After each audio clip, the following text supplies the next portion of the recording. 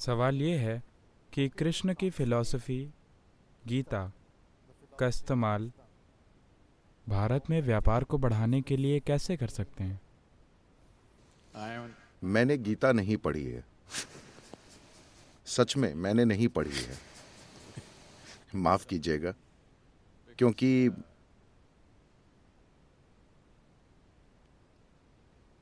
मेरे लिए मेरी अपनी दृष्टि ने मुझे कभी निराश नहीं किया है। इसलिए मैं हमेशा सभी ग्रंथों से दूर ही रहा, क्योंकि मैं खुद को अलग अलग चीजों से भरना नहीं चाहता था। सिर्फ एक चीज जो मैंने सीखी और जो मैं आज भी करता हूं, अगर मैं किसी चीज को देखता हूं या किसी इंसान को देखता हूं तो उसका अतीत, वर्तमान और भविष्य जान जाता हूं। मैं उन पर इतना ध्यान देता हूं। मैं ऐसे नहीं देखता। जब मैं देखता हूं तो अपना सब कुछ लगाकर पूरी तरह देखता हूं। अगर आप पर्याप्त ध्यान दें If you pay enough attention, there is nothing that will not yield. तो ऐसा कुछ नहीं जो आप नहीं जान सकते। तो कभी भी मेरे पास ग्रंथों को ढूंढने का कोई कारण या जरूरत नहीं रही। With all respect and regard for मैं them, सभी ग्रंथों का आदर और सम्मान करता हूँ। मैं उनका विरोधी नहीं हूँ। बात बस इतनी है कि मेरे पास कभी समय ही नहीं था।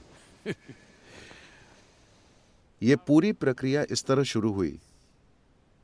जब मैं बहुत छोटा था, मुझे समझ आया कि मुझे कुछ भी नहीं पता। देखिए, अगर आप ये समझ जाते हैं कि आप नहीं जानते, अगर आपको पूरी तरह से ये एहसास होता है कि आप कुछ भी नहीं जानते, तो ध्यान देना स्वाभाविक होगा,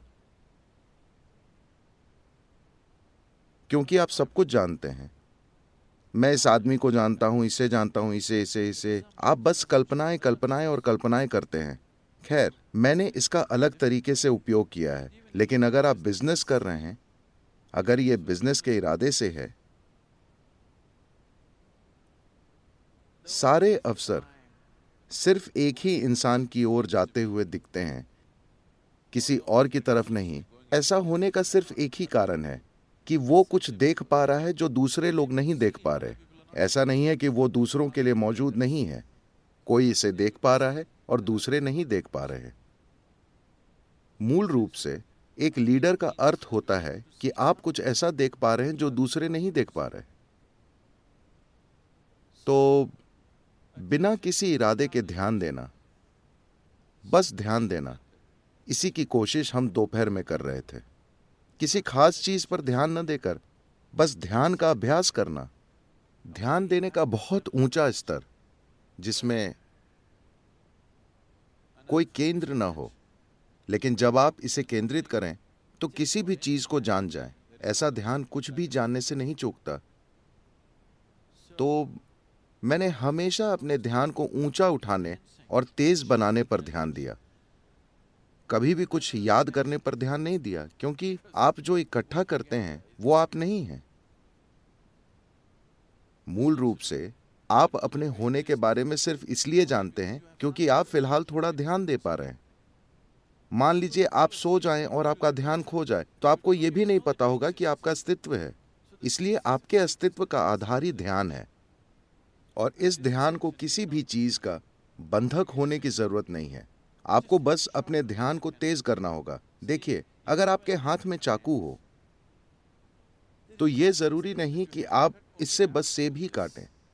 अगर आपके पास काफी तेज चाकू है तो आप इसे कुछ भी काट सकते हैं, लेकिन महत्वपूर्ण बात यह है कि चाकू काफी तेज होना चाहिए। इसलिए अगर आपका ध्यान काफी तेज है, किसी खास चीज पर नहीं, अगर आपका ध्यान ही बहुत तेज हो चुका है और अगर आप कोई खास काम करना चाहें तो आप उसमें सफलता पा सकते हैं। मुझे लगता है कि मुझे एक समय के अपने कारोबारों के बारे में कुछ बताना चाहिए। जब मैं 8 साल का था तब मेरे कारोबार शुरू हुए थे।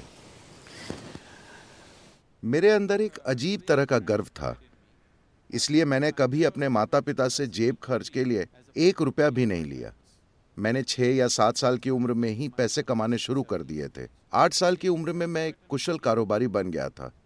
मैं सरल चीजें करता था, और आज भी मैं मैसूर में जाना जाता हूं क्योंकि मैं लोगों के घरों से सांप पकड़ता था। अगर मैं एक सांप पकड़ता तो वो मुझे 25 रुपए देते। 60 के दशक में एक 7 से 8 साल के लड़के के लिए 25 रुपए लाखों के बराबर थे। मैं खुशी से झूमता था। वहां पर एक भोजन शोध संस्थान था, CFTRI।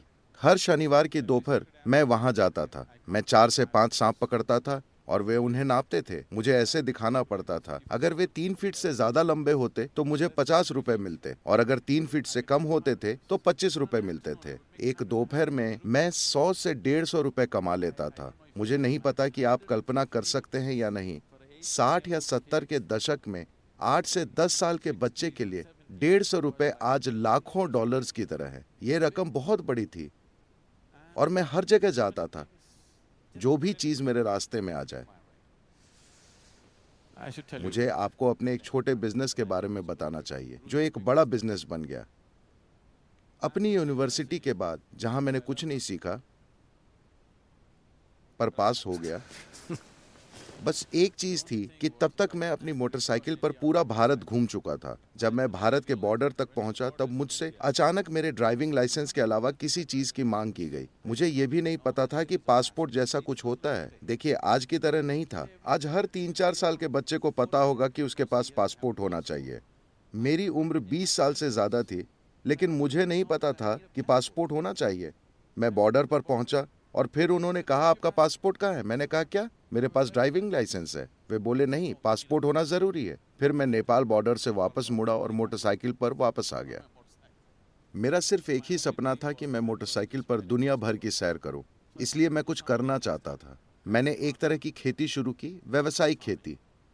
मैं पैसे कमा रहा था। मैंने सोचा कि मैं 2 साल तक करूंगा और फिर चल पड़ूंगा, लेकिन इसी दौरान मेरे बिजनेस अलग अलग तरीकों से बढ़ने लगे। मैं यही सब कर रहा था और फिर पास ही एक इंडस्ट्री शुरू होने वाली थी। वे एक वाटर ट्रीटमेंट प्लांट लगाना चाहते थे। मैं उस व्यक्ति को जानता था जो इसकी देखरेख कर रहा था। मैं वहां गया और उससे मिलने के लिए उसके ऑफिस में बैठा था। वे वाटर ट्रीटमेंट प्लांट के बारे में बात कर रहे थे। मैंने उनकी बातें सुनी। वे ड्राइंग देख रहे थे। मैंने पूछा, क्या मैं ये करने के लिए आवेदन दे सकता हूँ, क्योंकि ये मेरे खेत के पास है? वो बोला, नहीं नहीं, ये बहुत पेचीदा है। मुंबई और बैंगलोर से कुछ एक्सपर्ट आएंगे और करेंगे, तुम नहीं कर सकते। मैंने कहा, मुझे एक मौका दीजिए, देखते हैं। मैंने उससे फाइल ले ली। मैं वापस आया और सब कुछ पढ़ा। फिर मैं 3 दिन बाद उसके पास गया और बोला, मैं ये कर सकता हूँ। वो बोला, ऐसा मत करो, तुम मेरे दोस्त हो, मैं ऐसा नहीं कर सकता। मैंने कहा, नहीं, बस मुझे टेंडर भरने दीजिए। उन दिनों नव कर्नाटक बुक स्टॉल हुआ करते थे। वे बस रूसी किताबें बेचा करते थे। वहाँ बड़ी साहित्यिक किताबें मिलती थीं। वहाँ लेव टॉल्स्टॉय की वॉर एंड पीस 2 रुपए में और इंजीनियरिंग किताबें 1 या 2 रुपए में मिलती थीं, सभी जिल्दबंद किताबें। मैंने वाटर ट्रीटमेंट प्लांट के बारे में 10 किताबें खरीदी, अपने खेत में बैठा और दिन रात उनको पढ़ता रहा। मैंने खुद एक नई डिज़ाइन तैयार की। मैं वहाँ गया और 1,76,000 का टेंडर भरा। याद रखिए, ये 70 के दशक में हुआ था। सबसे नजदीकी टेंडर 32 लाख का था। सबसे ऊंचा टेंडर 60 लाख से भी ज्यादा था। उसने ये देखा और बोला, तुम मजाकिया आदमी हो, तुम ये नहीं करोगे। मैंने कहा, नहीं, मैं ये कर सकता हूँ। वो बोला, तुम ये कर ही नहीं सकते। ये देखो, सबसे नजदीकी टेंडर 32 लाख का है और तुम बोल रहे हो 1,76,000। तुम ये कैसे करोगे? मुझे 1 दिन का समय दो, मैंने कहा। मैं वापस गया और फिर से किताबें पढ़ी। मैंने कहा, मैं ये करूँगा। फिर वो बोला, 90 दिन में तुम्हें ये खत्म करना होगा और ये काम करना चाहिए। अगर ये काम नहीं करता तो अपनी लागत से तुम्हें इसे हटाना होगा और जगह साफ करके जाना होगा, और मैं तुम्हें 1 भी रुपया एडवांस नहीं दूंगा। मैं फिर से गया और किताबें पढ़ी। मैंने कहा, मैं ये कर सकता हूँ।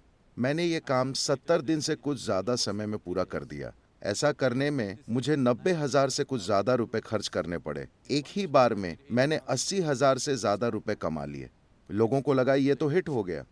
वहाँ से मेरी कंस्ट्रक्शन इंडस्ट्री शुरू हो गई। राजा रमन्ना वहाँ RMP प्लांट के लिए आने वाले थे। वे एक हेलीकॉप्टर में सिर्फ साइट देखने के लिए आ रहे थे। वहाँ कोई भी नहीं था। मैं वहाँ गया और वहाँ एक इंजीनियर से मिला। वो अपना सिर फोड़ रहा था। अब मैं क्या करूँ, मुझे ये साइट मार्क करनी है। मैंने कहा, मेरे पास खूंटे हैं और सफ़ेद कपड़ा है, मैं जाता हूँ और आपके लिए साइट मार्क कर देता हूँ। मैंने साइट मार्क की। 15 मिनट के काम के लिए उन्होंने मुझे 38,000 रुपये दिए। मैं अपनी मोटरसाइकिल पर गया और खुद ही खूंटे गाड़ दिए। इस तरह से मेरा बिजनेस शुरू हुआ और हम एक बड़ी कंस्ट्रक्शन कंपनी बन गए। हम बड़े बड़े काम कर रहे थे, लेकिन तभी मुझे आत्मज्ञान मिल गया, इसलिए मैंने वो काम छोड़ दिया।